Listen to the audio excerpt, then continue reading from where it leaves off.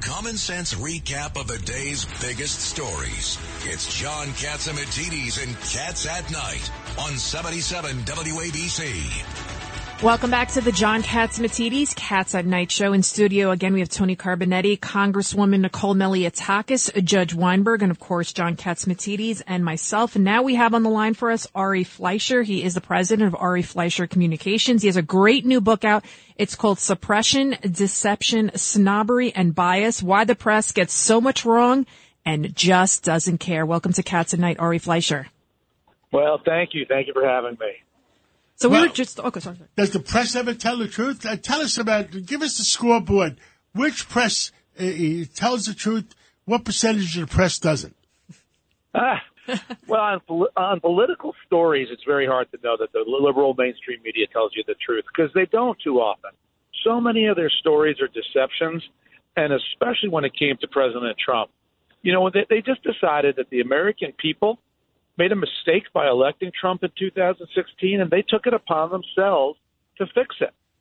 And so that's why the Steele dossier was given credibility. That's why collusion was given 3 years of credibility when it never should have been given any credibility. They're activists, and that's what I lament in the book. They've turned themselves into activists for a cause, and that cause is almost always a liberal Democratic cause.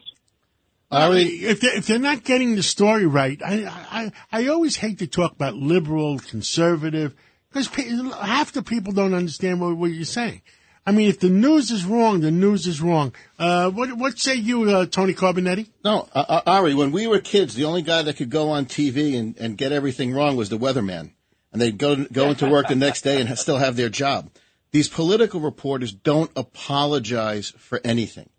There's no, oops, I made a mistake, I was given wrong information, nothing. It all has to fit their narrative every time, or they don't even talk about it. Tony, here's my favorite example in the book, and you talk about narrative. The Saturday after the election of 2020, the networks, Fox, everybody proclaims that Biden is the victor. That night, church bells went off in Paris. Fireworks went off in London. ABC, CNN, and NBC all report to the American people that it's in celebration of Donald Trump's defeat. You know what? The church bells go off every single Saturday night in Paris. It's a call to mass.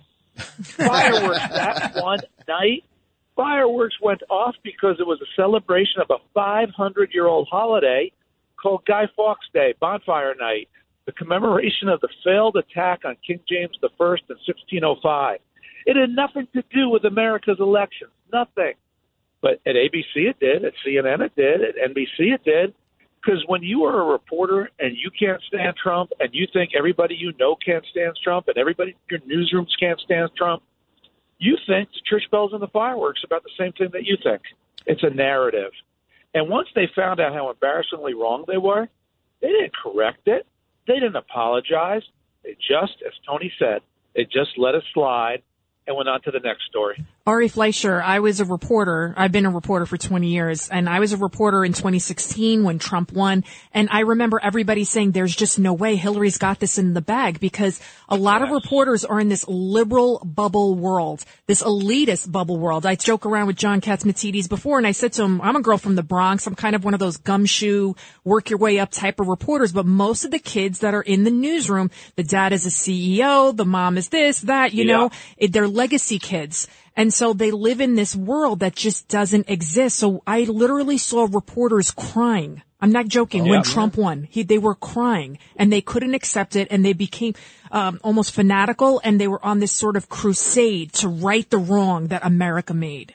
And it's so bad for our democracy, because we need to have a press that we can pick up and say, I believe it. Now, I'm going to tell you what I think about it. That's up to me, the people.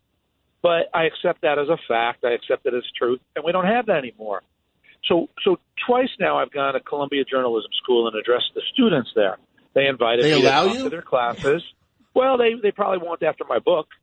So twice I've addressed their classes, and after my little remarks, I said to them, just out of curiosity, in the previous presidential race, how many of you voted Republican? How many Democrat? 24-0 for the Democrat in both times I did it. You know, this is who's becoming a journalist. And they say that they're neutral. They say they're objective. They say it doesn't matter what my party is or how I vote. Well, of course it matters. It matters. Here's another thing I did in my book. I hired an opposition research firm to look at the party registrations at the White House Press Corps. It's public information. I had these guys pull it. 12-1 Democrat to Republican at the White House. 12-1. Ari, I'm reading your book this weekend. Tell us about it. Actually, I'm lying. I'm going to download it on Audible. Did you do the read it? Did you read it for Audible? I did not. I hired somebody to do the reading. How lazy are you, Ari? Come on. I mean, Ari, Tell us the name of the book again, because we're going to have to go to that break. oh, It is called Suppression, Deception, Snobbery, and Bias, Why the Press Gets So Much Wrong and Doesn't Care. I will listen to it this weekend. But it began at the very beginning when they kept Biden in the basement, Ari, and they didn't let him out.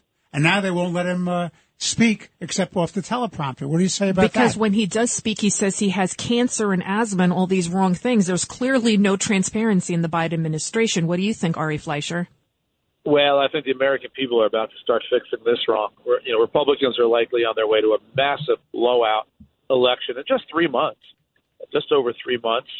And then I predict to you Joe Biden will announce in early 2023 he is not running for re-election. The Democrats don't want an unpopular 80-year-old leading them into the future. Ari, we got to go, but more importantly, I know you're like me, you're a Yankee fan. Are we getting Juan Soto? Do we have to call Randy Levine up and start working on him? We don't need Soto. We're good enough without him and beat the Mets. Tomorrow night, we're beating the Mets. I'm with you. Well, thank you so much, Ari You Fleischer. got Come it. back to Cats at Night anytime. John? Thank you so much. Thank you, guys. Thank you for having me. Always a pleasure. And we're going to be having Lou Dobbs coming up in about 30 seconds. I think he's And calling then also Amir Karanji. He's the founder and publisher of The Real Deal. And then, John, are you going to give us some good news possibly about the economy or what? Or is it all bad? Because Janet Yellen says we're not going into a recession.